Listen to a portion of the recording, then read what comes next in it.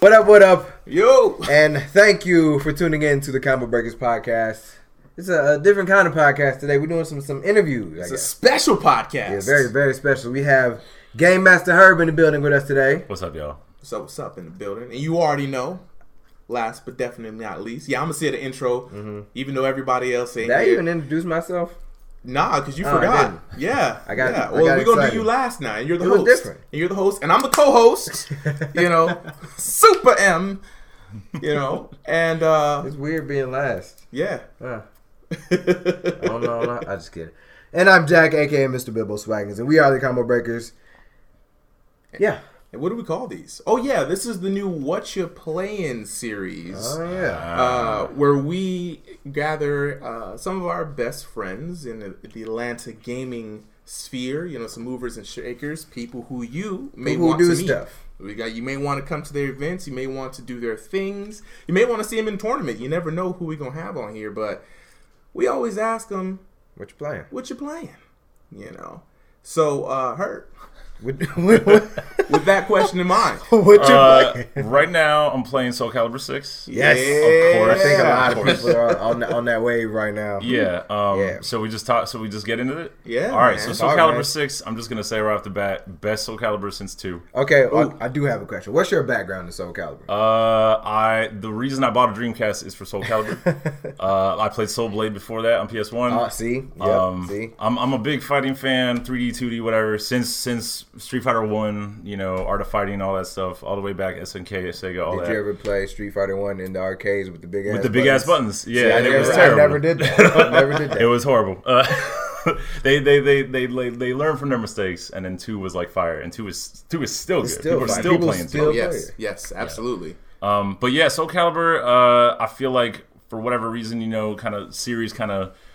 series have like peaks and valleys, and for whatever reason, I felt like 2 they just hit this perfect spot, and then 3 they were like, we're only gonna do it on PS2.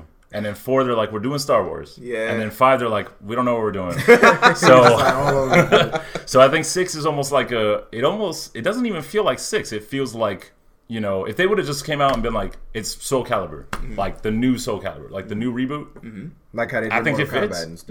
Yeah. I think it's a whole new like plateau. Like it's a new level. But they That's are how it feels. basically restarting the whole story too, so. Yeah. Right, and it's like set in the 16th century. It's like going back to the same stuff as Soul Calibur 1, and I'm like, they've got Geralt in there, and I heard like the rumor that's going around is they're gonna have the chick from Nier Automata in there too as DLC. So I'm like, that could be sick. That would be really sick, Yeah. actually. Wow, Like, yeah. I've been wondering, what is the DLC going to be? Because I can't wait. I know Tira was there. People have some mixed emotions about that. Yeah. I'm glad she's just there. Yeah. You pre-ordered the game. You basically got her for free. I don't know what the complaint was about. But, it was like, I want to see who else is going to come back. Who else is going to be Ain't no new. telling, man. And, yeah, that was going to be, would that be awesome? You know who's not coming back? Who? I can guarantee. Who? Necrid. Was it Necrid? Yeah, Yeah. the Yeah. Tom McFarlane character. Yeah. That's probably why. They're never... But also, was he even like, I don't know, was he a thing at all? I mean, Ever? he was cool in 2, but it was kind of like he was almost like the Shane's son or the Shinnok. Like Yeah. he was just, he would like I think it's been a minute since I actually played Necrid in 2, but I remember his thing was like he'd have different weapons that he'd like materialize, and they were just the other character's weapons. Yep. So you get to be like whoever you want. It's kind of like an Edge Master kind of character in a way. Yeah. I hear the main complaint with the newest one is that, first of all, and I mean, we can talk. Yeah, man. All right. So no shilling here, man. All right. Think All right. how you feel. So let me just say the best fighter I think of this generation is Guilty Gear Rev 2. Really? Ooh. By far. Wow. You pay the price of the game, which I got for $15. You get everything. Okay. The Valid story strong mode, points. the story mode is full blown anime that the guy actually drew. Like the whole thing. You get it. You're buying an anime series and a video game in one package. Okay. So I'm just saying that. I have yet to do the story mode in that game either. So Oh my god, it's incredible. You know I have what? to We're gonna talk to re-download Ice Cold that, about yeah. this. Maybe see if he played these games because he gonna be like, oh, I don't played ever. that. I don't remember him ever mentioning the story mode. He played like Guilty Gear. Like he loves anime. You know games, he but loves story mode and fighting games, boy. So I I'm do just saying. too, but- I'm just saying. It's that. I'm gonna have to do that now. Yeah, it's real full featured. It just makes like I played through the Soul Calibur 6 story mode. It's all right, but I'm like, what year is it again? Oh wait, we still doing slides? Oh, okay. Oh, all right. You know what I mean? Yeah, okay. You know what's funny That's about real. that? That's You know what I'm real. saying? I'm gonna tell you a story, right? Check this out. So I was playing, and my girl comes in, and I was just saying this on the podcast the other day. Like I was like, "Yo, it looks like an iPhone game." She said, "Why are you playing an iPhone It looked like game?" Infinity What mode is Blade. that again? A Libra of Souls. Yeah. You know, she's like, "Why are you playing an iPhone game? It looks like it'd be on my phone." I'm like, "But this is Soul Calibur 6." And then I looked back at the screen, and I'm like, "Oh my god, it is. This is Oregon Trail, the fighting game." It really Yeah. did feel like Oregon Trail. You know, and I was like, "Wow, man, there could have been some animations, some cinematics or something." Right, the voice acting's good. Yeah. The music's good, as always. The content's there. The gameplay's hot. But Yeah. I'm like, so wait, so Guilty Gear over here has this, and that Guilty Gear was started by one guy in the 90s Yeah. on, Yeah, that's on true. Saturn and PS1, and he's true. still making it. And it's like full blown. Like, I'm just, it's a little hard to stomach that. Yeah. But as far as how it feels, as far as how it fights, I think it's the best since 2. By far, the whole thing where you press R1 and you get into that little it's like a the rock Clash paper mode or scissors. something. Yeah. That's like That it's is like, pretty sick. Yeah. It's pretty sick. It's like they took it out of Mortal Kombat versus DC Universe, except made it good, and it doesn't break the flow. It's This like is the best Clash system that I've played so Yeah, far. 'cause, And like, Injustice had it pretty good. it's seamless. It was pretty seamless. good, but yeah, that's the thing. It's seamless because Injustice, you had to, wait, we gonna do this wait now? and it's like, Yeah. all right, I pick this. But now, just like make a decision. Right. You You live make or it or die you get by hit. it. Like Yeah, They made yeah. a game within the game. Yeah. basically, That's yeah, really it's what a it is. whole That's what I new like. game. And it's good. It's fun to watch too. Like Yeah. you see two people clashing, and everyone's like, And you're wondering what is Yeah. going to happen. Yes. Because like there's so many options in the Clash, yep, right? Like you absolutely. can dodge, you can like attack, like horizontal, vertically. And I found out there's some dirt. My bad. Hey man, look, that's how I talk about Soul Calibur. I know the professional way is A, B, K, and G. A, B, cool, K, G, right? But I still say horizontal, vertical, and kick. Yes. You know what I'm and saying? block. Those are And the buttons. block. Yeah, and yeah. those are buttons in my mind, because in my mind I have to know horizontal means I can duck it. Yeah. Vertical means I can sidestep Yes, it. So by yes. saying that, it keeps it fresh in my brain. Like, he's using verticals. The answer is sidestep. It's for sure.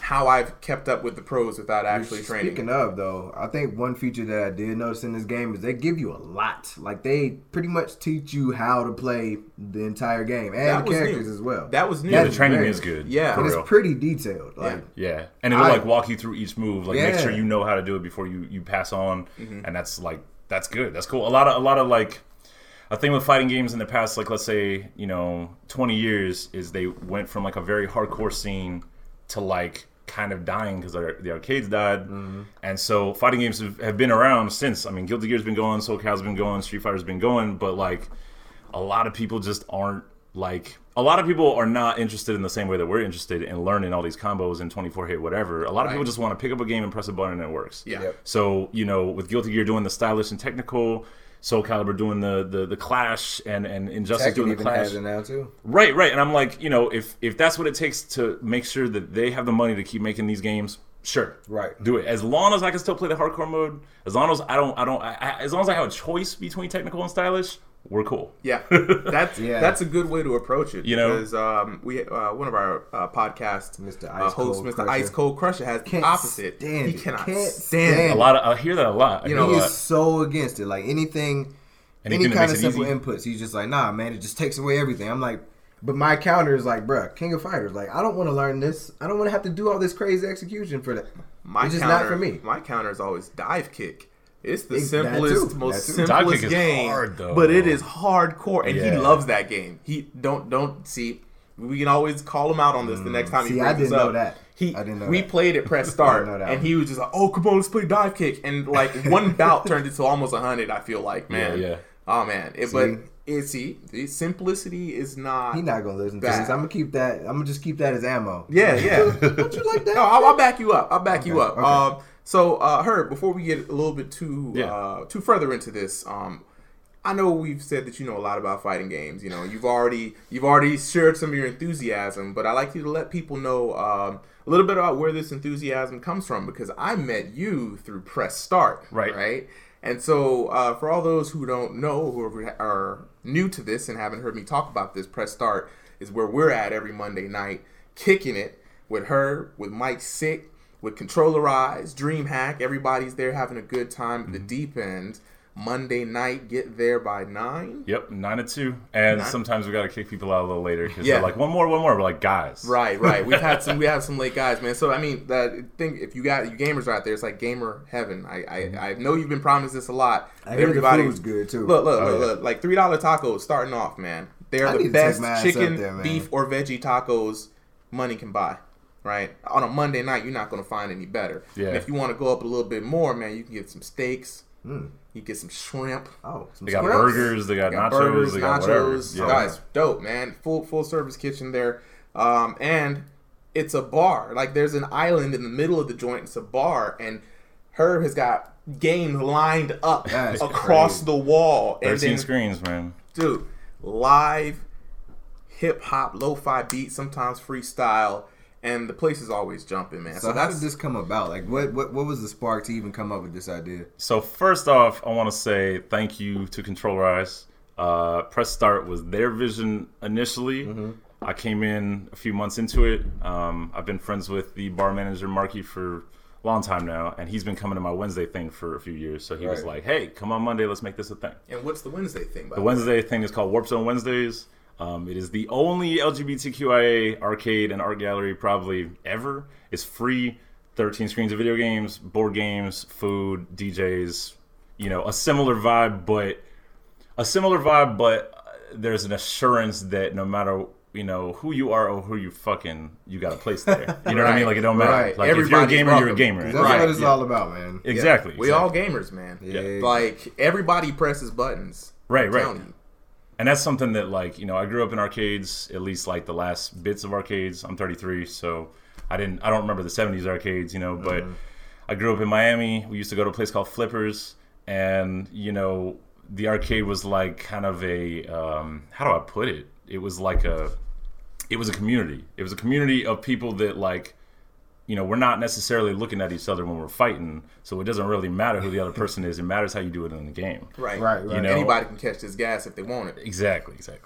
So, basically, I mean, long story short, my parents are kind of the best way I could say it is they're kind of hippies in a lot of ways. They used to throw a lot of parties when I was younger. So your parents were cool, is what you're saying? They were cool, right? Yeah, they were cool. My parents ain't throw no parties.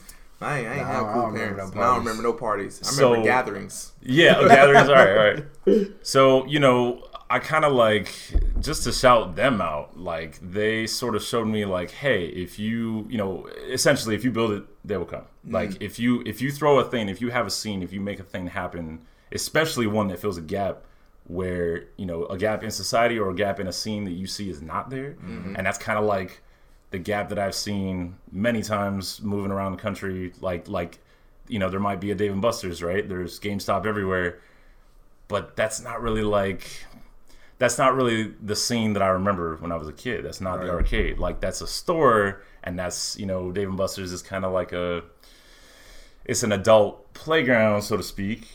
But I'm like, okay, so where can I go and beat some ass at, where can I go and play rival schools if I want to play rival schools? Because half those places like that don't even have fighting games. Right. It's like, Time Cop. Time Crisis. House of the Dead, Daytona. And that's it. Initial D, the maybe. only thing that I've seen, I will give them this, because the last time we went, the only thing that I saw there was Tekken. Oh, yeah, Tekken will be there. Tekken 3, I think. Yeah. Right. Some old Tekken will be there, maybe. And so, I basically, I moved around a lot when I was younger, and I used to live up in Cleveland, Ohio, and I started running game nights every single Wednesday out of my house. And I did that for about 2 years.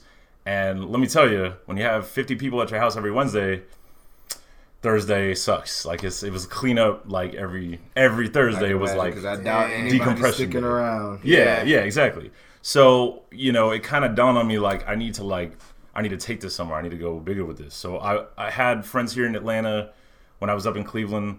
They were like, hey, come on down. You can crash with us, whatever. So long story short, I made my way to Atlanta. I started doing Warp Zone. I do various pop-ups at other bars. Wherever there is a space to have an arcade, I'm down. I'll bring that. And my vision is to have, like, a platform so that, my arcade is there, but DJs can come through.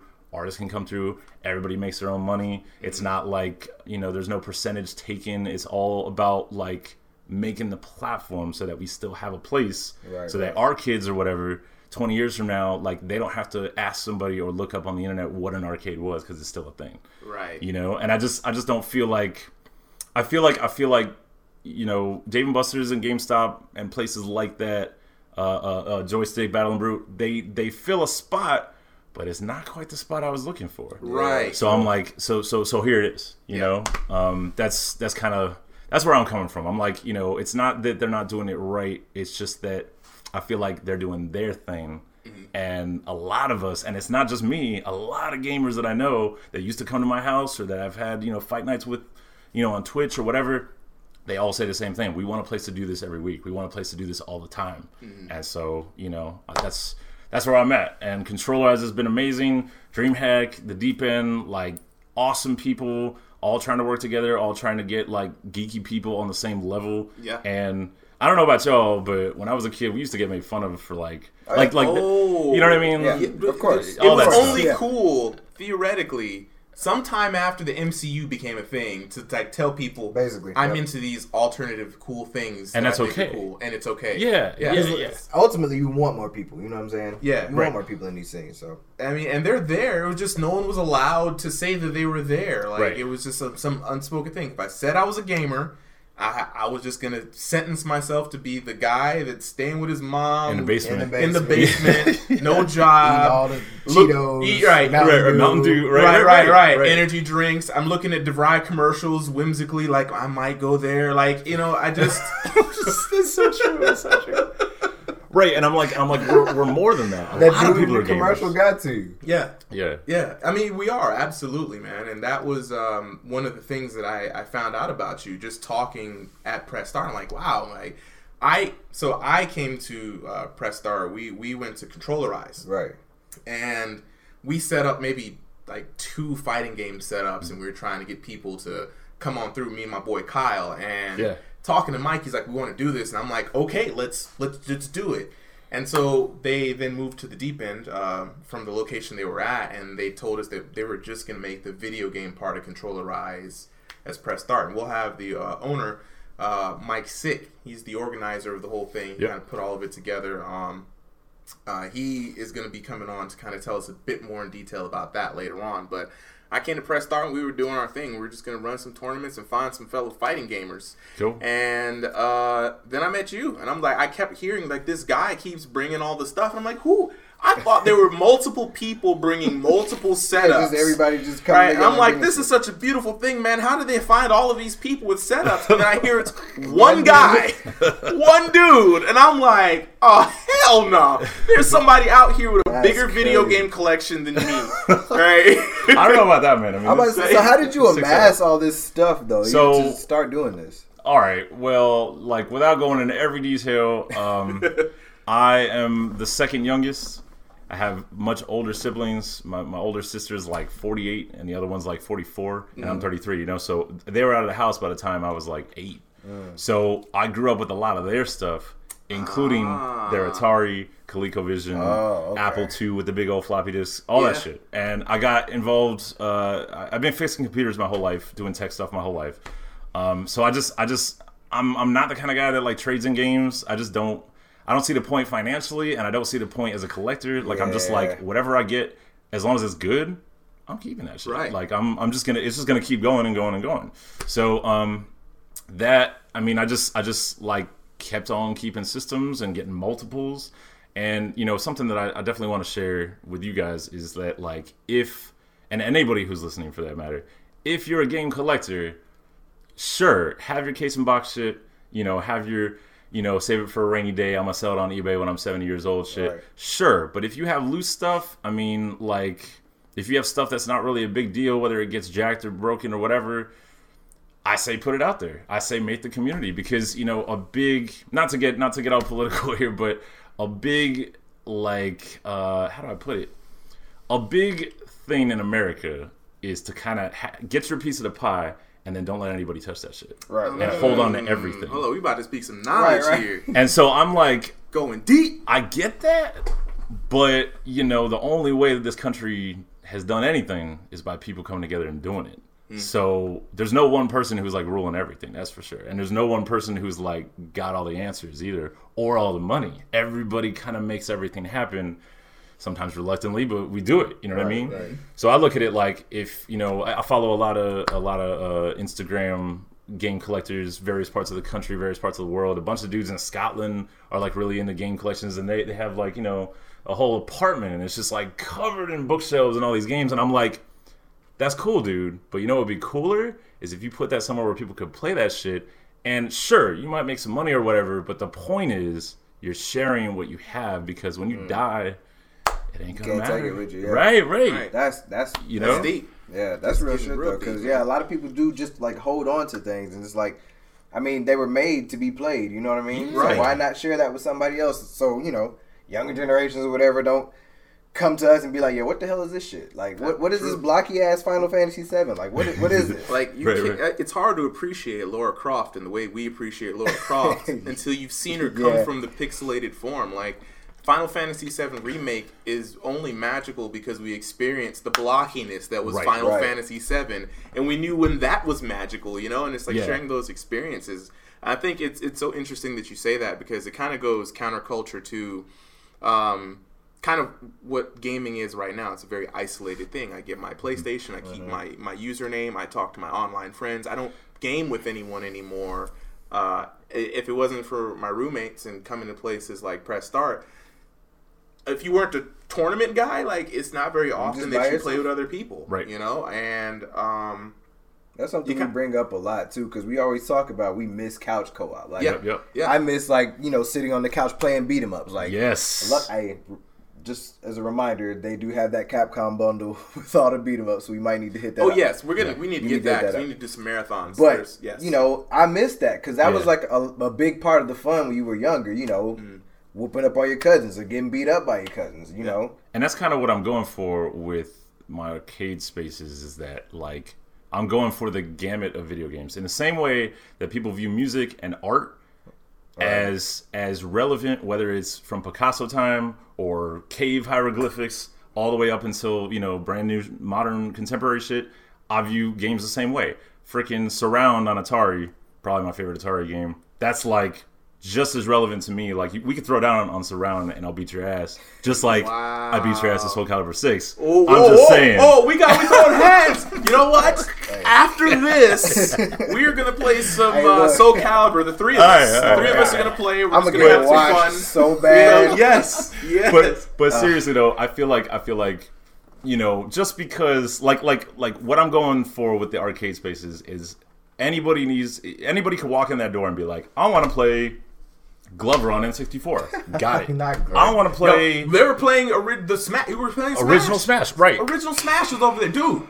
Like, for y'all Smash Bros people out there, anybody who's listening knows Smash Bros people, come down here, bro. You can play all the Smashes here, so people can get hands in multiple degrees and multiple resolutions. Yeah. Different generations. Different generational hands. That's what is going to be the gauntlet when I beat somebody in all of the Smash Bros. Right, and then sometimes, not lose either. Sometimes people come in there and they're like, you got NBA Jam? Got it. You got Bloody Roar 2? Got it.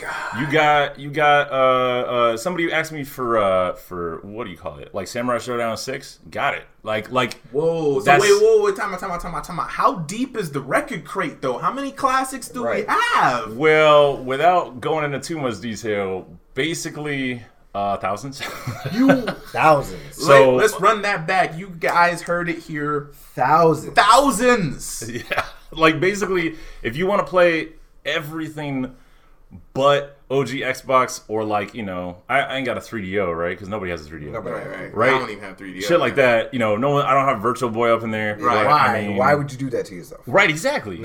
So it could be a thing. You know what? It could be like a hot wing, like the hot wing challenge, right? You lose. Right. You got to take a shot and put on these Virtual Boy headsets. Do you really want to lose that? I'm just saying, it's about as bad as The Last Dab. I think we can just do that on YouTube. It'll be a hit. See? No. But you know what I'm saying? It's like I feel like another thing that's very, very prominent in the culture of gaming, and so for some reason in gaming, but not in like music or art, is that like, if you hear, like, let's say, if you hear If you hear any Michael Jackson cut, people are down. It don't matter if it came out 40 years ago or 10 years ago. Right. People are down. Yeah. But if you pull out like, you know, old school Mario or Sonic, a lot of people are like, nah, that's too old for me. And I'm like, dog, if you ain't got chops, you ain't got chops. Like my whole thing is like, you got to throw any game at me, I'm gonna at least give you something to worry about. Like we play these games, right? We play games, right? Yeah. So that's the goal. Is like I think there's definitely something to be said for having like a room full of PS4s. But my aim is to make sure people can play whatever the hell they want. Because that's like, when I was a kid, I always wanted a place like that. So I'm trying to do that. I've always wanted a place like that, man. I think I'm with you there. Cool. I sent a guy there this week. I wasn't able to make it, but I sent some friends over there. And I came back. They were like, hey, you here? I'm like, nah, man, I'm not feeling well, but enjoy the night. And the next morning, I hit him up, and I'm like, so, how was it? And he was like, dog, this place is it. This is it. This is the dream. This is the dream. Like I was like, he couldn't control himself because he was just like, I didn't know a place like this existed, and I was like, yeah, bro, tell your friends, man. Like we've always talked about this kind of place, you know, because when you go to arcades, you expect to like shell out a lot of money, or like that was my problem with some of the establishments here is that I go there to game, but then I think to myself, this experience isn't worth the money that I spent because I have games at home. I didn't even get to play with anyone. You mean I have to bring my own crew and just play with them? Then what's the point? You know? And that's kind of like at home. Yeah, that's what it feels like. And that's kind of like, I feel like where arcades sort of died, like around 2001, 2002. Like they finally like died because, first of all, the whole gaming landscape was changing. People were looking for more engaging story-based games, Tomb Raider, Final Fantasy, things like that, God of War, things like that. But also, you know, like, exactly, like technology on home consoles was catching up. I mean, Dreamcast literally was an arcade. Right, it was the Naomi board at your house. So, you know, at a certain point, it's kind of like, well, this is so great. Like, I don't need to go to the arcade. Like, why am I putting quarters in? Like, if I have this, and then, you know, only a short, you know, decade later, our phones. I mean, like when Infinity Blade came out on iPhone or whatever, it was like, like, whoa, wait, this can look as good as PlayStation up on my phone? Okay, well, why do I even need to be here? Now I'm further by myself. Exactly, and that's the thing. It's very isolating, and I feel like the design behind that is, maybe it's not intentional, but intentional or not, I see that as kind of like a step backwards. Like, if we're all gaming, but we're all just like, you know, like at home, headsets on, in the dark, no friends, you know, other than like screen names, I see that as kind of like, that's kind of bad. like it's not that it's bad, it's just that thing cannot replace social gaming. That can be an addition to social gaming, but it cannot replace it. Because that's, to me, that's a sad world if that's all we have. We don't want that. Right, exactly. Yeah. Like it's so funny because you don't know that you would miss it until you lose it. Right. Mm-hmm. You know, I didn't know, like being someone online, I just found myself talking to myself. Right? That's really what it is. It's just like, yeah, I won.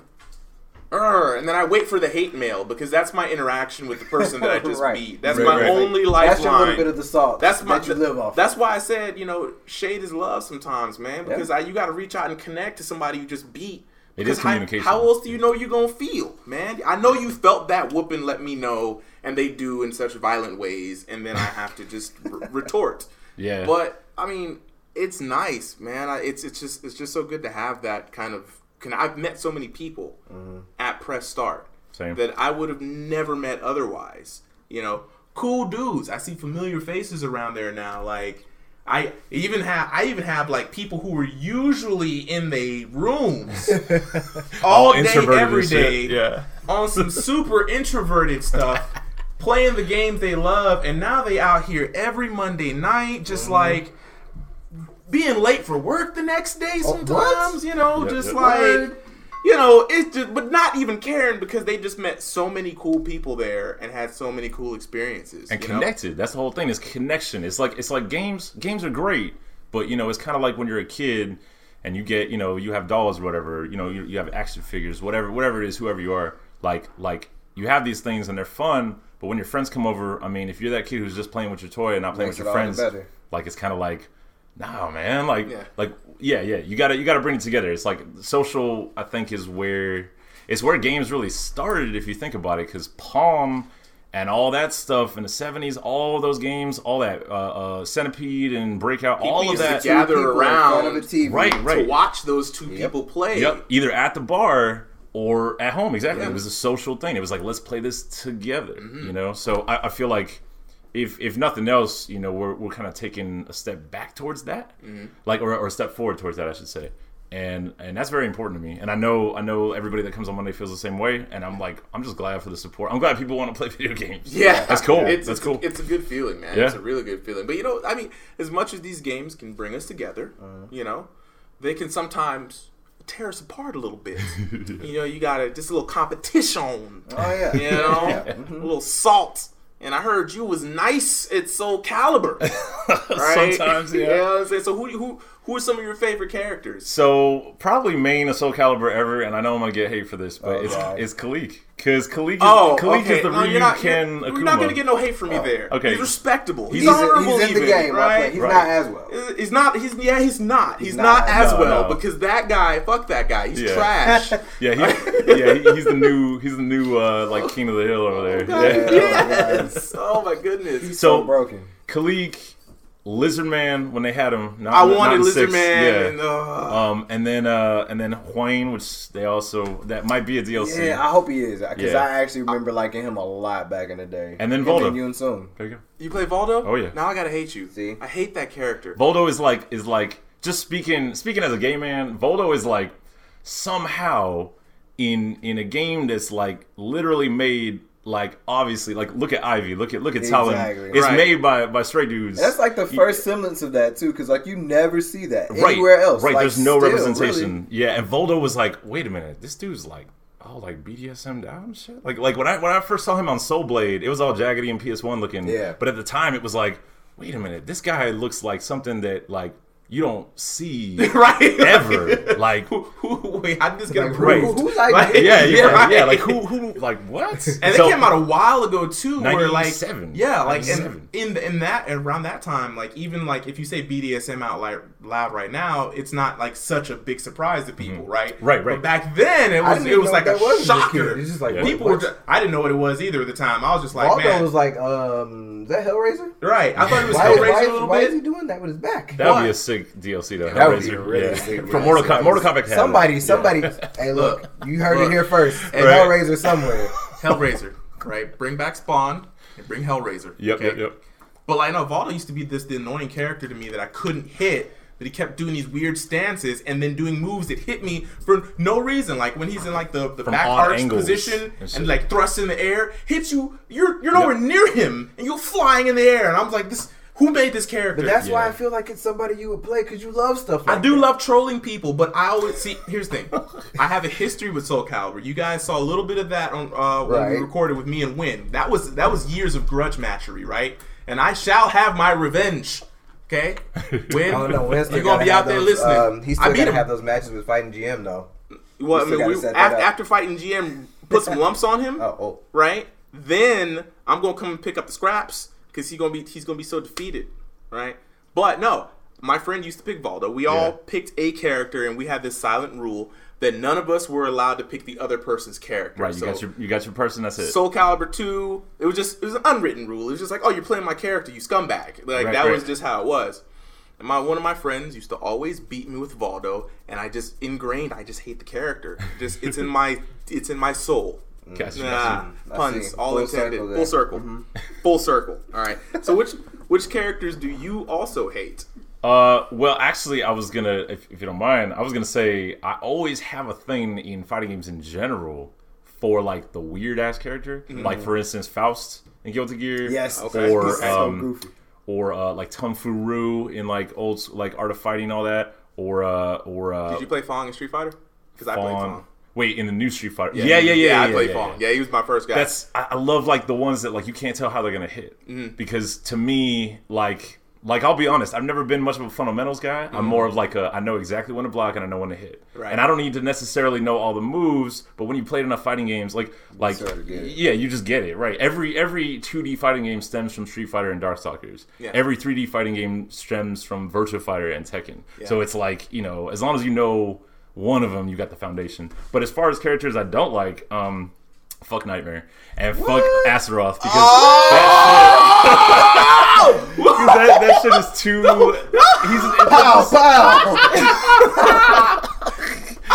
They're so bulky and they're so like 2 hits and I'm going down. Two hits I'm going down. I'm like. I tend to be either weird characters or like small and fast characters. Yeah. Oh, how can this be? That is my favorite character. Well, we gotta do a matchup. But the thing is, you don't like him in this game though, because they changed some stuff. I don't like what they changed about him. He feels a lot more unsafe and slower than he used to. Well, he is a big character. I used to rely on certain moves in the distance, and now they're just so slow that people just stand there and then they ice skate around and hit me like they're Colleen and V-Trigger. I don't know what's going on. Right, here. like Astaroth versus someone like Raphael, it's like Raphael, like I know the game is balanced, but Raphael kind of has an advantage. Like Sophitia? Yeah, Sophitia. Oh my god. Exactly. Shield, sword. What are you going to do, Astaroth? Nothing. Yeah. Because you can't do nothing. And he's like, too slow. And then you get counter hit. You try to dodge, you get hit. It's hard. But I'm going to learn it. But, I do have another character that I like, Geralt. Oh, really? Yep. That's why. From The Witcher. Yep. That's why you base your Skeletor off. That's why I made Skeletor. Yeah. Cool. It makes sense. I was always partial to Taki because I started playing Soul Blade for the first time. Of course, I'm a little boy. But Taki also, she was like, rush down. Like I've always been straight rush down type character, so I need to get in your face all the time. Though I learned later that I would gravitate towards something else, which is also why nowadays I like characters like Cervantes. Wait, why do you like Cervantes? You never did say that. It just feels I like the range that he plays at, and I don't know, he just feels right. And he has like built-in counters, like even without the parry, he has built-in counters. The when his sword turns green and stuff. Yeah. He seems very tricky. Like AB, I think. He seems very tricky. Plus, for me, it's kind of like there's some kind of allure to playing like a character that was a boss in a previous game, and he was the first boss. He was, because he used to have the Soul Edge. Yeah, exactly. And the same thing with Tekken, like Kunimitsu was like you know what I mean? Like I just love her because it's like she was a character that you couldn't play. It's like being able to play Smoke. When you couldn't play Smoke, it was just like, all right. Secret characters. Yeah, where is that? Where are those guys anymore? DLC. Like DLC just takes the allure away. We need. It's different. So can we talk about that? Yes. All right. So we always harp on that. So I know I said Guilty Gear probably the best fighter of this generation, in my opinion. At least for let's classify it. The best 2D fighter. Okay. That is not Smash Brothers. I would say is Guilty Gear. Okay.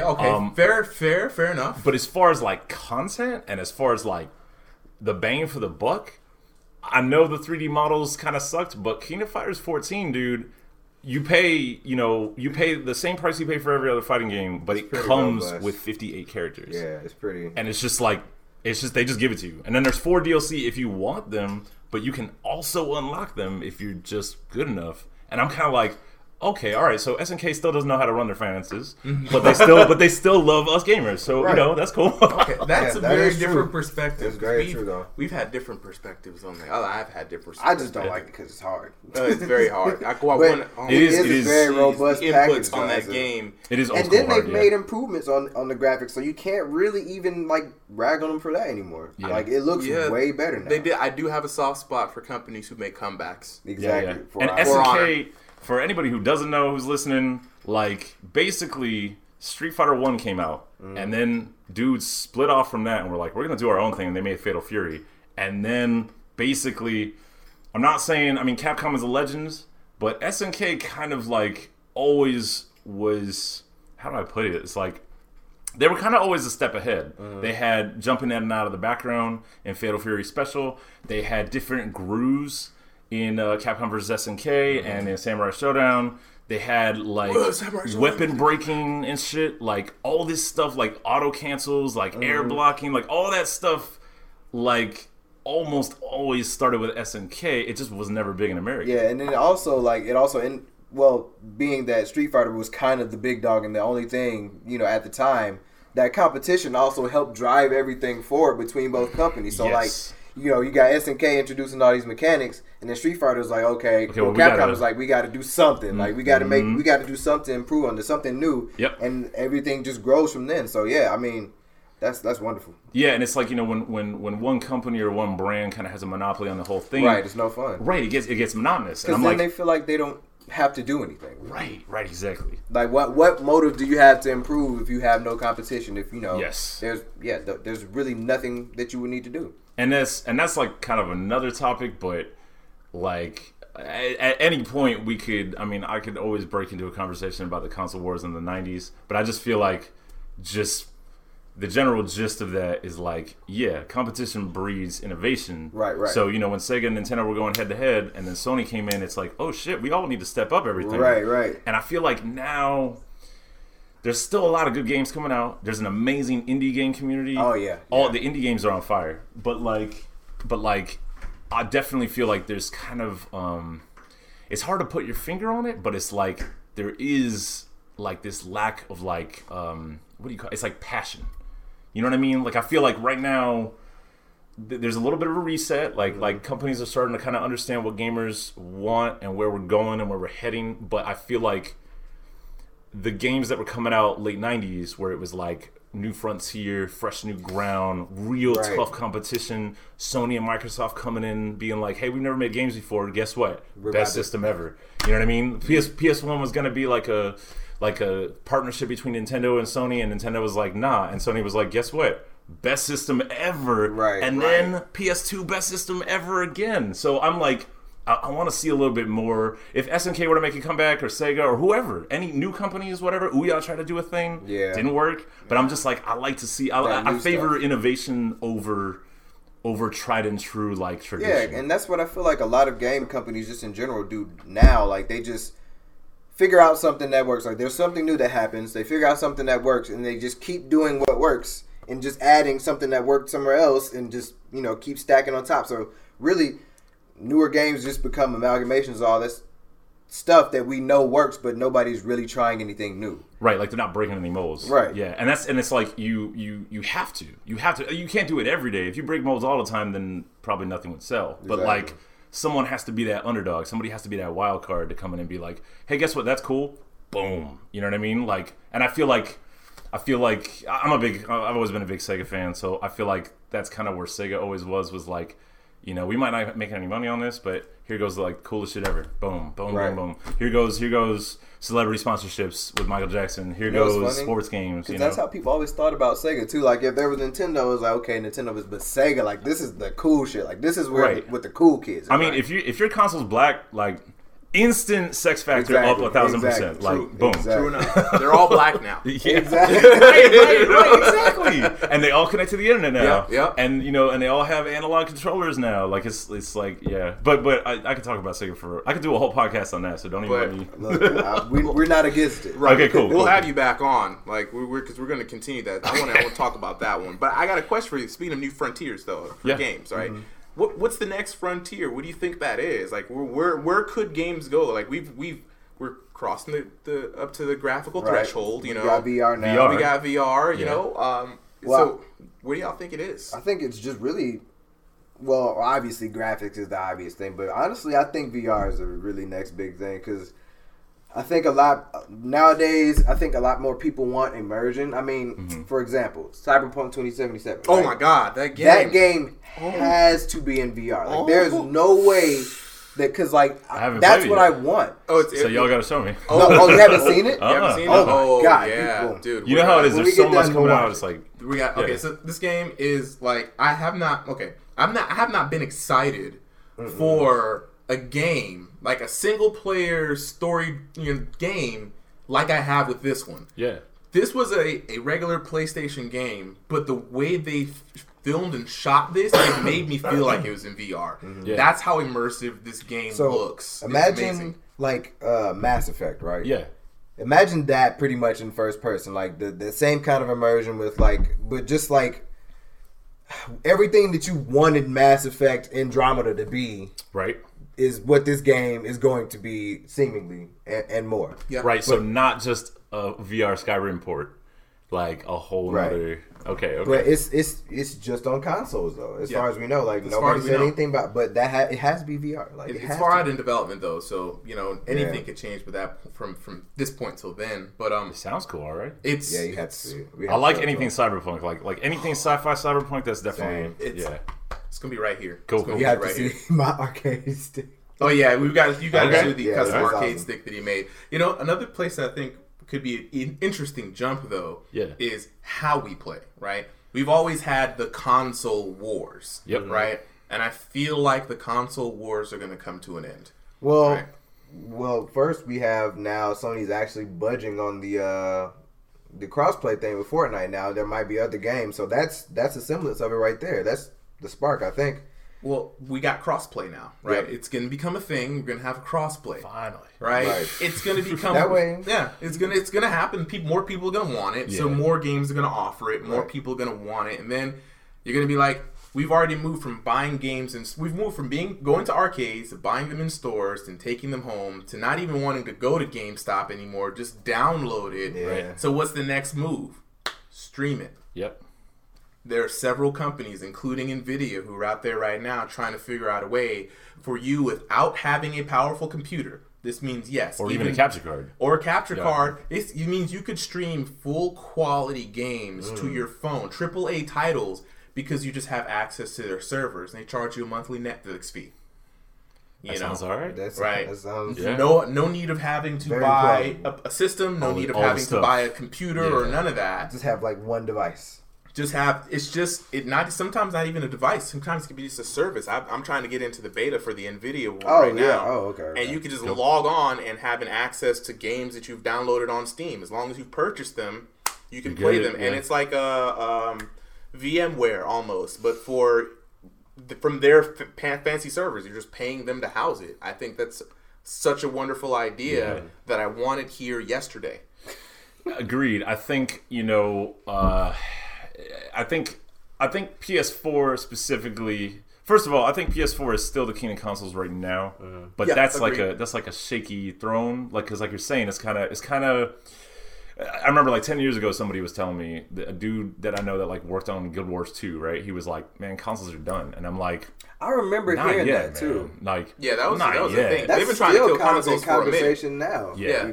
But I think like if I've learned anything about my fellow humans from being one, right, and being in games and doing tech stuff forever, people will pay for convenience. So the way Press Start and Warp Zone Wednesdays and any other thing I've done, the way that it works so well is that people can come up and sit and press like two things, and that shit works. Nobody's trying to mess around with a billion emulators. Nobody's trying to mess around with like every little setting. No one's trying to do any hacking. People want to sit down and press like two things, and it works. Right. So I feel like in that way, consoles kind of always have a foothold, and that's why Nintendo always has a foothold, other than the fact that they have Zelda and Pokemon and Smash. And Smash Bros. Right. But you know what I mean? Like their stuff is just.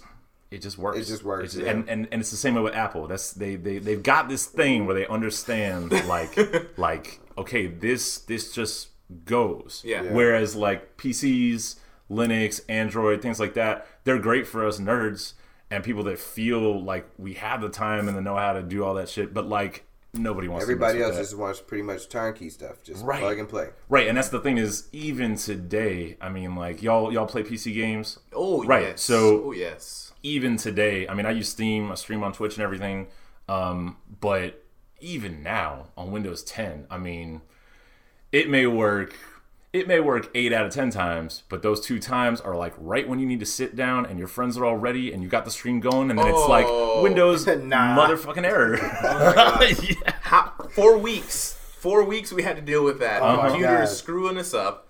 Crashing. We have the best episode in the world. It died. And that's the thing. That's where consoles, I think, they still have a foothold. Yeah, because most of the the time it just works. Yeah. Lightning had to strike the apartment before my PlayStation stopped working. Right. And I was the worst PlayStation user ever because that thing was on. It was 24 all the time. You never turned it off. Never turned it off. Right. In like 3 years. When I say, look, I was playing For Honor, and I'll admit this now, I leveled up every character to the max just by having the controller on with the buttons glued together, tied together so he'd run in a circle 24/7. I would wake up, how much money did you make me today?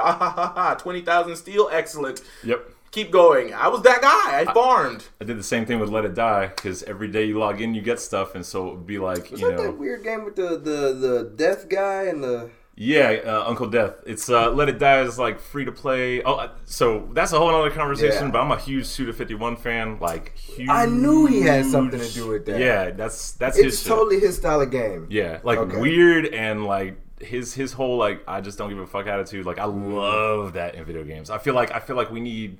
Like the future of video games, like, is definitely the immersion, but I feel like the future of game development is going, like, there's, like, it may not rely on it completely, but a big part of the future of games, I think, definitely owes itself to, like, revolutionaries and people that are just like, I just want to make this game because I want people to play this game. Like, I don't really care if it's going to sell. I don't really care. I just want to make, like the way that artists paint stuff. You know what I mean? You paint just because you want to paint. It's not about the mass marketing. It's about the vision. It's about the idea. It's about, the gameplay. I'm definitely for that. So I want to see more of that. And I know that has kind of been like kind of funneled into indie games. Yeah, I was about to say, that's kind of the beauty of the indie scene. Yeah, that's the beauty, right? But I'm like, I want to see more of that in the AAA titles. I do. I want to see more fight. Safe. They're play safe. Exactly. Very safe. It's because they all have shareholders now. And, they all got a business swayed. guy, who's like, we need to make that dollar, so make the same game, but add 2 things to it. Bleed them dry. Right. Like. Let me. Can I not shit on some popular games right now? Right. So Spider-Man and Red Dead. Don't get me wrong. Spider-Man's great. But it's Spider-Man 2 in 2018. That's what it is. It's Spider-Man 2 Part 4. Red Dead 2. Don't get me wrong. Rockstar is incredible. Rockstar has changed the world of gaming. Grand Theft Auto 3 fucking blew the lid off. Still one of the most highest making profiting games. And all their stuff. Bully was good. Warriors was good. All of that. Rockstar is incredible. But Red Dead 2 is still Red Dead 2. I'm like, okay, so what's next, though? Like, that's great. I'm going to run around in an open world. I'm going to hunt some shit. That's cool. Far Cry 5. Right. What's the other one? It's Horizon Zero Dawn. Like that's all great. Wild. Right, Breath of the Wild. Right. Arkham City. Like, that's all great. What else you got? So what's after open world? Right. And that's kind of like... Because that's the wave now. Right. Open world's the wave. You know what's after the open world? How you populate that open world, right? Open world is now a standard, right? I expect a lot more open world things to not be a selling point anymore, but almost an expectation in some games, right? Even for the smaller games, the worlds are getting much bigger. These maps are getting massive. Mario Odyssey, man. Mario Odyssey. Oh, God, I still got to play that. But looking at games with incredibly smart AI. Exactly. Is going to be a good point. Like AI that you can follow in their lives. Yeah, Cyberpunk 2077. Look, you can follow each NPC as they live out a life. That's cool. Right? From dusk till dawn. I think Anthem is actually trying to do something similar to that, too. They interact with other ones. Yeah, I don't know if you can interrupt their, programming cycles by killing one of them or taking them out, but it changes the world. That adds so much depth because the good thing about games is that you can escape. You can get away and go to a magical world, right? And I feel like, I don't know, I'm grappling with this. I don't know if it's because I'm getting older or I've consumed so many games or maybe the dreads of life are getting me down and I can't be Peter Pan and jump into Never Never Land anymore because it just doesn't seem as real as it used to. Like, you're not as captivated. It's like the same old, but with some of these games, it's like whenever I get to go to another world and I can sit there and just take all of this in and just part of it, immerse myself in it. Like, I used to look at Super Mario Brothers like, I'm imagining what the world is looking like on the other side of the screen. On these turtles, like where am I? Like, I felt in Banjo-Kazooie. Oh yeah. So that's okay. So Rare, we can have a whole podcast about Rare. Rare. Back in the day, Rare. Conquer. Killer Instinct is cool, but no. What? Killer Instinct. He loves chaos. No. I'm saying Killer Instinct is great. That's like their only thing they got. Okay, right he's now. saying that's the gem. Well, also, even back in the day too. No, yeah. That's what made me fall in love with it. Just all of their games, all the way from the arcade. Yeah. All the way from RC Pro-Am and Battletoads all the way through Donkey Kong Country and Banjo and Conquer and Perfect Dark and Perfect Dark was yeah. And everything afterwards was just like a bastardized version of what was before. Like Perfect Dark after the first Perfect Dark wasn't great. Like. I mean, Killer Instinct 1, 2, and this new Killer Instinct is pretty funny. New Chaos. But I know so Chaos is fine, but Cameo was alright. Yeah, like Grab Out of Ghoulies was alright. Really... Sea of Thieves, though, I gotta say, like they had something there. That's okay. That's all right, let's bring it back. We're jumping all over. Right? No. We gotta sea hold on. It hurts. It hurts. Yeah. It hurts. So tell me why. Okay, so. We was real excited, we right? We were so hyped. We wanted to swashbuckle. Swashbuckling. Everything. Plundering. When you hear the word swashbuckling, everything that entails, we wanted to do that in Sea of Thieves. Blunderbusses, right. Skullduggery, Scurvy even. Like, why not? Intense naval battles, a kraken. Right. That was one of those. Look, I had Blackfoot the pirate. I had my pirate name, right? Mm-hmm. It was there. Nice. Who fuck? Dave Chappelle. Yes. Fucking Blackfoot, really? Yeah. And see, this is now I'm hurt even more. And I could have fucking swashbuckled with Blackfoot in my crew. Like what? It was gonna be great. We're gonna stream it. There was gonna be lots of booty. Mm-hmm. There was gonna be lots of drinking. Yep. And we get there, and it was so great. The game looked amazing to me. Like I was just like, this water. Especially because you played on PC. I played on PC. Full settings, like blew everything straight to max. Nice. And I was just like, I am so thirsty playing this game. I could almost feel the sea breeze. The sound. The sound was amazing. The sound was amazing. Yeah. And we were there and we're fixing our ship, and I'm like, oh, it's gonna be like One Piece. We're gonna find the Grand Blue Line, all this stuff, man. Halfway through our voyage, I'm like, this game seems a little empty to you. Nah, that'll be fine. Okay, we kept going a little bit. We saw some skeletons. We're like, Avasti, mateys. That was fun. It was fun. And then we got to another island and we fought some more skeletons. Yeah. And then that one time we went to another island and we fought some more skeletons. Yeah. And then remember that one time we went to the island and fought the skeletons? But in between that, though, we did have a naval battle, and it was great. And then they just respawned. Right. Like right there, and like I was just like, oh. So I guess what do we do? So we started doing the guilds, we started doing all this stuff, and then we realized we weren't getting any rewards, we weren't doing anything, we were just like, there was nothing in this world. So it felt like a tech demo. So here's the thing, I was just like, this is fine. Being the pirate that I am, we must be meant to terrorize other people. So we did that. So we searched far and wide, and it was a rare sight to see someone else. It was like, I don't know, man. It was like sometimes you were just almost there, and then it just went there. And you're like, the perfect parallel? What? It was No Man's Sky. So you're saying like it's just like a big. It's just a big letdown. But the thing we fought the Kraken that one time. We did fight the Kraken. That was fun. I fell underwater. There was no Kraken. There was no Kraken. Just tentacles. It was just tentacles on the top of the water. And just kind of killed everything. I'm like, the fight was fun, but have we been had? We have been had. The only difference between that and No Man's Sky, I think, is because No Man's Sky promised us a bunch of stuff. Right. Sea of Thieves, it was like our imaginations. Like, they promised stuff. Well, they did promise stuff, but I think it wasn't on that scale of No Man's Sky. We were just like, I think we let our imaginations, like the shit that we wanted that game to be, get the best of us, and then it just got back here, and it's just like, we're so crushed. Hype is a killer, man. Even like self-inflicted hype is a killer. That's why I try not to get excited about like stuff anymore. I'm just like, okay, I'll wait to see what happens. I still try to get excited, man. Yeah, like Cyberpunk 2077. See, you see your side. You can't not be excited about that. But see, I was that. I mean, that's how I felt about Andromeda, and then. Hey, man, that's life. Life will sometimes. It doesn't always promise you good stuff. But I'm gonna still try to look forward to some things. But I heard they came out with some expansions. Added some new content.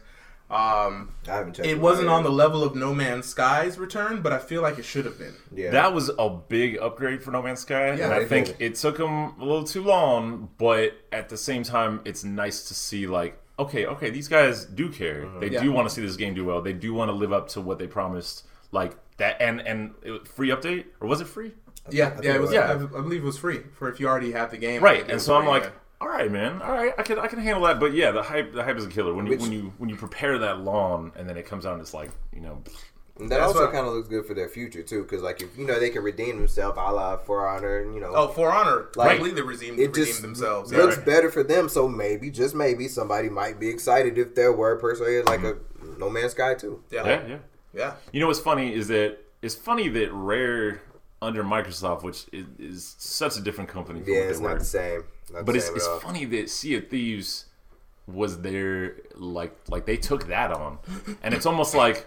Wait a minute. So you're telling me Sid Meier's Pirates has been a series since like the 80s and literally has set the bar for every pirate game ever, and Rare's taking Sea of Thieves? Like, I almost wanted it to be Sid Meier's Pirates like 2018. Yeah. You know what I mean? Like, I wanted a new one. The other, just because we're talking about it, the other really good like pirate game thing that I've played ever that sticks in my mind is, did y'all ever play Sly Cooper 3? No, I didn't play 3. I've watched playthroughs. Okay, so Sly Cooper 2 is probably the best in that series, but in 3, oddly enough, in the last area, there's like a whole mini-game world where you travel around in a pirate ship and go and plunder islands, and you can have ship battles and all that stuff. Like Assassin's Creed Black Flag. Yeah. Right. That was all you did. That's all I did. As soon as I got a ship, exactly. done. Right. And so I got to that part, and I actually spent like 6 hours up in that part, and the whole game collectively only took me 10 hours. So I spent more time in the pirate minigame than I did actually playing Sly Cooper 3. Wow. So, that just says, like, people want it. Like, somebody wants that. Like, somebody needs to take the reins a little tighter next time. Yeah. But maybe they'll update it. We got our hopes up. You know what's funny? Shortly after Sea of Thieves kind of went its way, and somewhere after their first tier of updates, I saw this VR game that was essentially Sea of Thieves, but in VR. Okay. And if Sea of Thieves was as bare bones as it was, but was in VR, I'd probably have more fun. Yeah. Because I would just be able to actually load a cannonball and shoot someone. I just want to just walk up to someone and just like give them the cutlass. Yeah, we've all been waiting since Hook, right? Or Yeah, like Peter Pan. Like, we've all been waiting for that experience. How many One Piece fans are out here? Right, One Piece. I want to swashbuckle. That's all I've ever wanted to do. That's all I wanted to do. My nickname is Jack. That just screams pirate, dude. Come on. We used to go to when we were on the ship and we were talking about like Mr. Swaggins. Mr. Swaggins. Ye scurvy dog. Man. I just So many hopes. We had to make some fun. Remington. Sorry.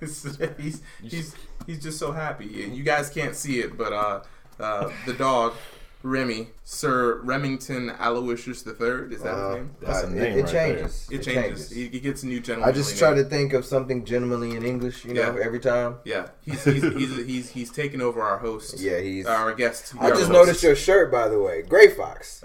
Thank you, man. Yeah. Thank you. I was like, that's awesome. Yeah. That's awesome. Some dude, so a friend of mine came up to me in Press Start that I haven't seen in a while, and he was like looking around, and then he like saw my shirt, and he was like, dude, that's like the hardest shirt up in here. I was like, it know? And he was like, I need to find it. I know.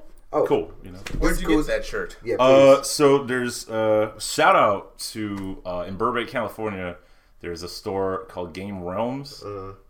It is probably one of the best game stores that is not a GameStop I've ever been to. They have a whole game room.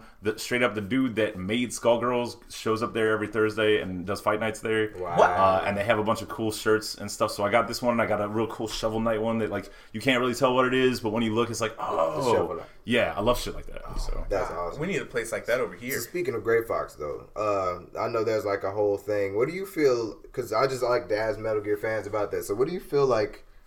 I did not play the new. Like I didn't. You didn't play 5. I did play 5, like did. Ground Zeroes and okay. Phantom Pain, but I did not play like the one that came after. Like, I'm blanking on it right now. What is it? Metal Gear Survive. I did not play that. Oh god. Yeah. So, do you feel like that series has a future at all? Well. And then what do you think about Death Stranding? So Konami is definitely one of the most pivotal game companies. Hands period. Down. Castlevania Contra right there. Enough said. Down. Rocket Knight Adventures. Hands enough down. said. Done.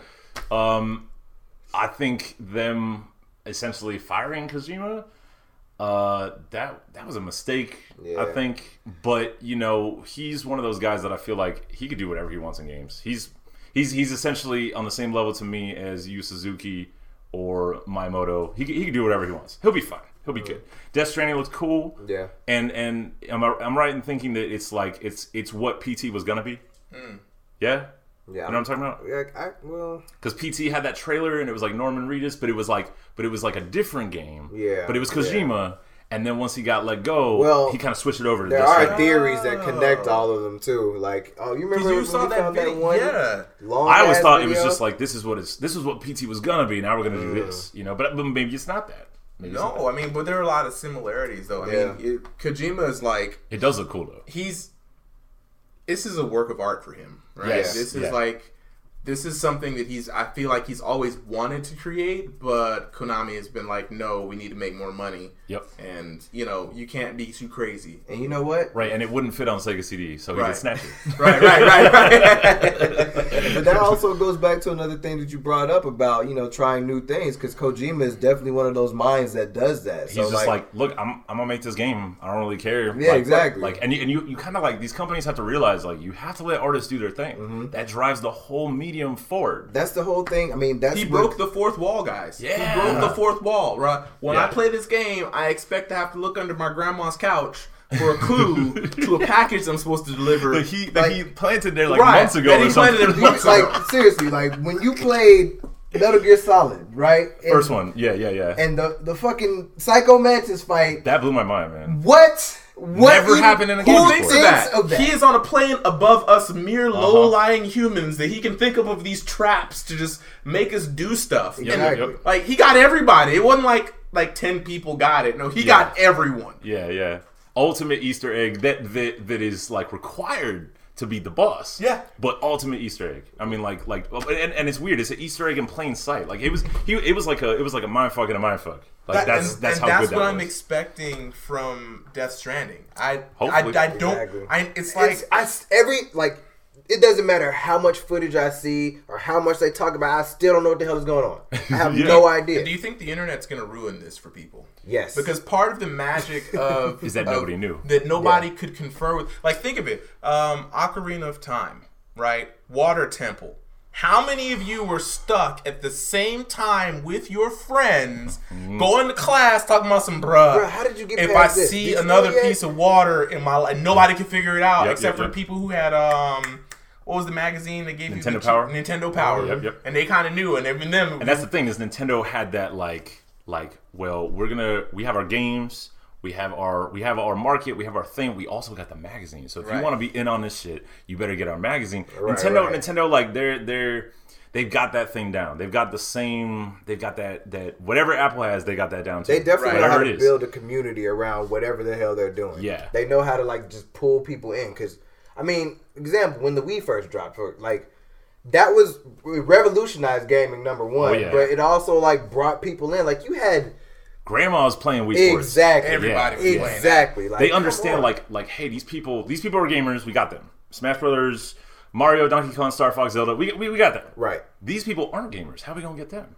Every time Nintendo comes out with a new thing, they're like, hey, here's a new way to play. Mm-hmm. Here's a new type of play. Which it's a double-edged sword because we're fighting fans, and Nintendo ain't got no fighters except for Smash and Pokken Tournament. Well, look, they gave us Smash Bros. They gave us Smash Bros. Even though they don't want to give us Smash Bros. And help us, nurture it. They're doing better now. They even ran on a little tournament and stuff. Look, that's cool and all, but I know that they have a long ways to grow. Mm-hmm. Yeah, I'll be able to talk about that a little later on. Because I can't talk about it now. I think they kind of want to do things their way. That's how they do it. Yeah, because what was that event? When they had that first, I guess, what would you call it? Invitational that we watched. Oh, that was at this is E3, I believe. Was it E3? Because you in particular was commending them on how they set their tournament up, but they did it a particular way.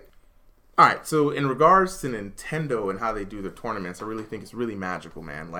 Okay, Smash Bros. Has always been a game that was never designed to be the way we play it right now, right? Right. It was designed as a party game, and as much even... it was an experiment. The community made it what it is. Yeah, the creator even said it's not a fighting game. Mm-hmm. Even Harada himself, before taking on this new game, because he's helping develop it, he said, it is in writing, and I can pull this up on the internet, this is not a fighting game, right? Right.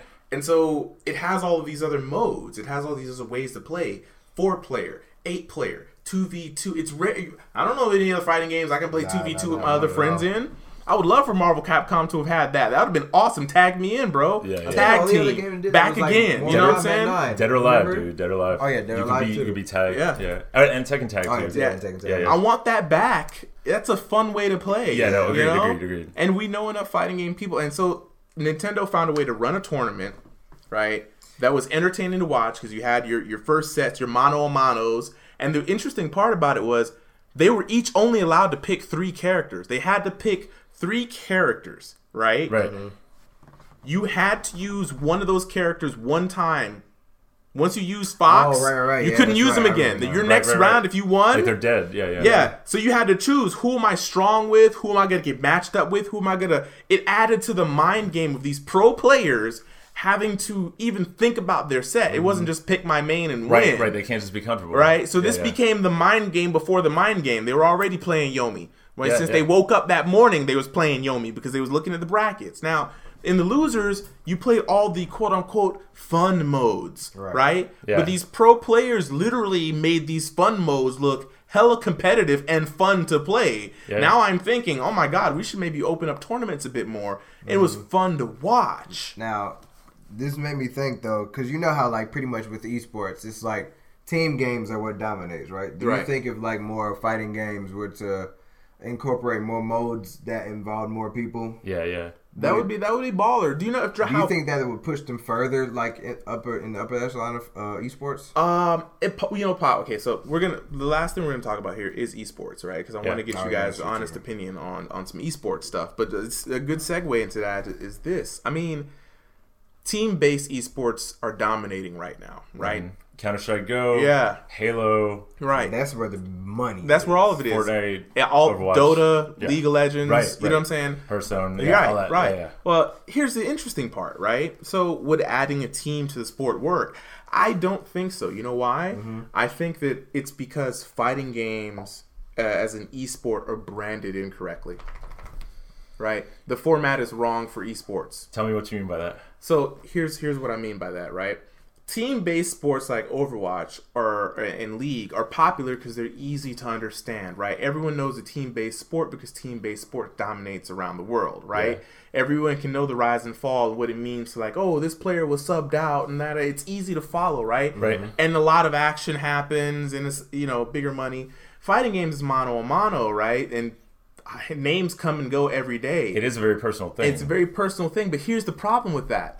What other sport is mano-a-mano and personal and has a different format than, say, a team-based sport? Boxing and UFC. What made those sports great? They had dedicated leagues that made champions. They not only sold the actual fight, but they sold stories with those fights. Right. You set up cards. You had household names. We're starting to do that a little bit, but I think the top 8 format is just like, it's too much for a lot of people to keep up with. Like, how many people other than us nerds are going to keep up with the 50 pro players that swivel around that other than just the team name? Agreed. You see what I'm saying? Like, so you think if it was a more like, announcements like this is the card. Like, we've got a main event and we have all these other tiers or something. Just make a big spectacle, like, because when I watch here's where I have the idea. It's like when I brought people to E-League. And I purposefully brought people to E-League that never watched or played a fighting game before. Right. You see what I'm saying? Yeah. It was a little social experiment I wanted to do. This to work my idea out. And all of them said, you know what? I didn't think I was going to get it as invested as I was. But they did. When they start top level play. They don't understand the game at all or the intricate mechanics. Right. But they understand what it means to fight. Right. A lot of these people come from, like, backgrounds like from anime and, like, things where they're used to seeing fights. So they're like, it's a 1-to-1 correlation. They just want to see a victor, and it's easy to follow a health bar. Yeah. Right? The flavor commentary and everything, that's cool for us technical heads, but more color commentary, more people to get the hype up, more people to be announcers, to build off, like wrestling. You know what I'm saying? You see what I'm saying? Get more heels involved, bring more of the drama, bring more stories, characters, get leagues, get champions. Put champions on the East Coast versus champions on the West Coast. The Ali? Oh, where's our Ali versus Frazier? Right. You see what I'm saying? Right. Because okay. there are no team names in those combat sports. I like unless it's the Olympics. then it's Team USA and it's all of our badasses versus Team Japan and all of their badasses or something like that. You see what I'm saying? Right. That's when it can get international because then it becomes like an Olympic sport. It's Team Japan versus Team America versus East Coast versus West Coast versus Yo Town versus whoever. You feel me? Right. We need that kind of punchiness for us to, like, you see the rise, because guess what? Those combat sports, they still make money. They still draw big crowds. And it's not the NFL, and you can see that there's the disparagement there, equally. I mean, NFL's bringing in big money compared to but they're in trouble sports right now socially. True. And when you bring the heart into a game, a lot of that stuff kind of like doesn't come up. Yeah. You know what I mean? When I feel like when things become all about the money, it can sort of taint it. When it's controlled by certain parties, by certain people, it can taint it. So you got to get the heart in there, and the heart gets in there with a hero, and the hero is these people that you build up. You know what I mean? Exactly. I'm with you. You know what I'm saying? I feel like esports. If you want to hear my honest opinion, I feel like I didn't grow up in a generation for that. I grew up Mario, Sonic, Atari. True. Right. Yeah. So I respect it, but I feel like what I've always wanted for video games and for gamers is for games to be on the same level as sports, but not necessarily turned into a sport itself. Possibly, I'd much more go with the boxing angle, absolutely, or the UFC or the wrestling, the story, the drama. That's cool. But like, it's like I want to see it more on the same platform as sports. When you go into a bar, they've got sports, they've got pool, they've got darts, they've got cards. It's a standard. I want video games to be that. You know what I mean? Like everywhere you go, you should be able to play a game.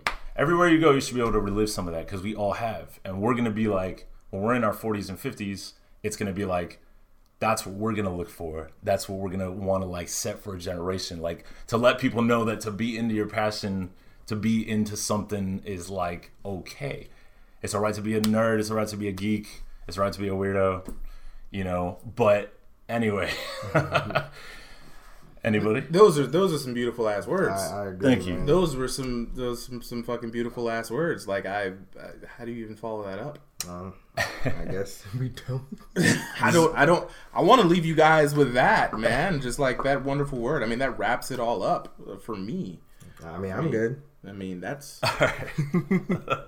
I usually have a rebuttal. I usually have like a comeback or a punch or something. I'm with you, man. So you're a person that's usually not speechless. Yeah, that was great, man. That's a great way to say it. We have our different points on esports, man. We have our for the esports and for the FGC, conversations, but like that's a great dream to have. Games like just so ubiquitous everywhere. Yeah. Whatever, man. I can go down to Applebee's right now. No. I mean, maybe not that far. I'm thinking like the everywhere, son. Like I'm in tears right now. Like nightlife. It should be. Bring it back, Mario. Bring it back. Yeah. I'm saying like nightlife, just shit to do, Mario. Just like, I want to go to Bell and brew some. Well, I'm thinking of a world of gamers out here, son. Like, once we're all hooked up, right? It'll probably be that way, right? Right. There you go. True. But like, I'm saying, like in Japan, it's a very normal thing. It's normal. Like anime is normal. Yeah. It's not considered a toy. It's not considered a. It's very serious. Their arcades are serious over there. Right. People are still playing King of Fighters 97 right now in tournaments. They're having a deal. So like. Yeah, that's like old man fighting games like Mahjong or something like that. It will never go away. Right, it's timeless there. Exactly. Right, look. I mean, it's still here. Look. What I'm saying is I'm all for like the fight of gamers. Like we have to sort of become a thing that's like normal. And for whatever reason, it's still kind of seen as a medium that's like very... it's seen as childish by some. Right. And so I'm like... wasted time, all that kind of stuff. Right. Everybody's had a partner or a girlfriend or a boyfriend or whatever that's like, wait, you're into gaming? That's a thing? And it's I had that happen to me the other day. Oh, yeah? I had that happen to me like the other week. It's like game shaming. That's what I call it. I see it in their eyes. I'm not going to name the person, but I just, I just basically looked them in the eye and I'm like, I play games. And they were just like, they just gave me this look like, whoa, what? Like, they couldn't even hide it, yo. Right. And I was like, yeah, so esports, and they just blew their mind. Like, I was just telling them, yeah. like, I'm a mad person, and I had to have them look it up. Like, right, like, it's a thing. Games are a thing. No, still some people don't know what, a lot of people don't know what Twitch is. Yeah. A lot of people don't, like, understand there's, like, a whole streaming community. Like, you can basically turn online and watch anybody play anything right now. Yeah. Like, and a lot of people don't, like, are still not plugged into that. But a lot of those people still have, like, cable and stuff. Right. You know. You'd be surprised at how young some of these people are. Yeah. About my age. It was terrifying. And I'm like, I forgot. It was funny, though. It's just being a gamer. Yeah. Starting this podcast, you must know what kind of person I am. I love these games. I play these games. Yeah, This is why we do this cast all the time, because we're just talking about shit that we love, right? Yeah.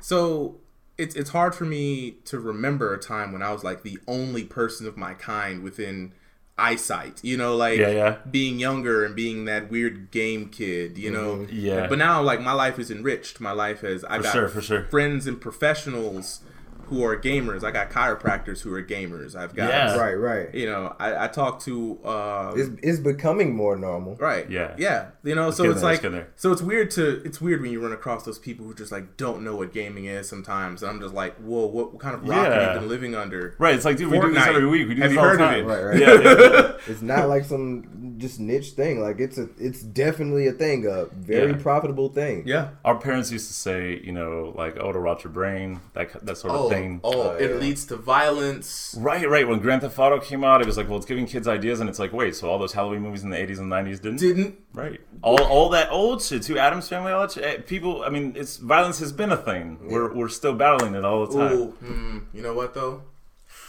What? I just had a weird thought. What? Sorry, this is going to get really weird, guys. Okay. So, back in their day, they did have serial killers, and now we have mass shooters, and I think, you know, the Jason serial killers versus the Grand Theft Auto mass shooters. Now, I'm just kidding. Psych. It's a joke. People don't take it too seriously because that's how people draw conclusions. Right. No, I mean, there's a point there. I get you. Nah, it's just a funny correlation. Yeah. There's no real point there. People out there listening, video games do not lead. No, not at all, guys. Have fun, please. I've been in my line of work. I've actually been somebody when they bring that up, they're like, "Do you know about this video game addiction thing?" Oh my god, like, bro, it's not a thing. Well, what? Right. Totally isn't. And there's like, I mean, anybody with an addiction has a lot more going on than whatever it is that they're doing. Right. Yeah. You know, but with that being said, guys, that was nice. That was some lovely words, man. Herb, it was a pleasure to have you on. I want you to take a little moment, though, right? Yeah. Tell the people out there. What are you into? What you doing? You know, where they can find you at. All right. You know what I'm saying? I'm Game Master Herb. On Mondays, you can find me at Press Start with Controller Eyes. Dream Hacks in the building. Deep End. 9 p.m. to 2 a.m. every single Monday. And on Wednesdays, you can find me at The Heretic. It's Warp So Wednesdays. 9 p.m. to 2 a.m. DJs, artists, all the way through. I'm talking to a couple other places. I'm working on private events. I'm doing things. I'm happy to make an arcade happen wherever it's possible. A new kind of arcade, a different platform for people. I'm there. You should hit me up. You should start franchising, man. You should get some people to set up multiple locations, some right. people you can trust. All you gotta do is oversee. You just I'm thinking about it, man. float from place to place. Just make sure it's up and up. Where can they find you on social media?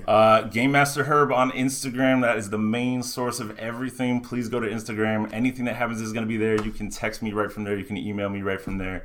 It's a thing. Every Monday, every Wednesday. Come on out. Come game with us. Have a good time. That's awesome, man. Yeah, man. It was a pleasure having you on, man. Thank you so much. I much, hope we can man. have you on again, and all those people out there listening, man. If you like the smooth sensations and the sultry words, I guess Game Master Herb. Full circle right there. Right. Let us know in the comments, man. Just we're trying to bring more interesting people on. If you got somebody in your community, if you got somebody in your crew that you'd find interesting, you know, we got some interesting guest lineups, some musical talent that you may not have known who've played video games, you know. Cool. So we're just trying to find the interesting people around here who also play these games and see, well, what you're playing. Cool. Mm-hmm. Goes out, man. Thank you, guys. That sounded good to me. I mean, when you got the whole scripted closeout. I like that one. For this, I like that. Where can they find us? Oh. Yeah. See, I don't know that part. Oh, God. Well, shoot. Anyway, yeah, you can find us on all the social medias, Combo Breakers. That's with a K, ending with a Z. Facebook, Instagram, Twitter's with 2 Z's for no reason. Because we knock them out. Nah, we just somebody's just holding that name and we can't get it. But anyway, if you out there, give us our name back. Yeah, come up off that. But anyway, you can also find us on all the podcast apps. That's SoundCloud, Google Play, Apple Podcasts, Stitcher, Castbox, all that jazz. iHeartRadio, if you out there, we want to be on your platform. Oh, God. That too. But anyway, thank you for tuning in to Comic Breakers.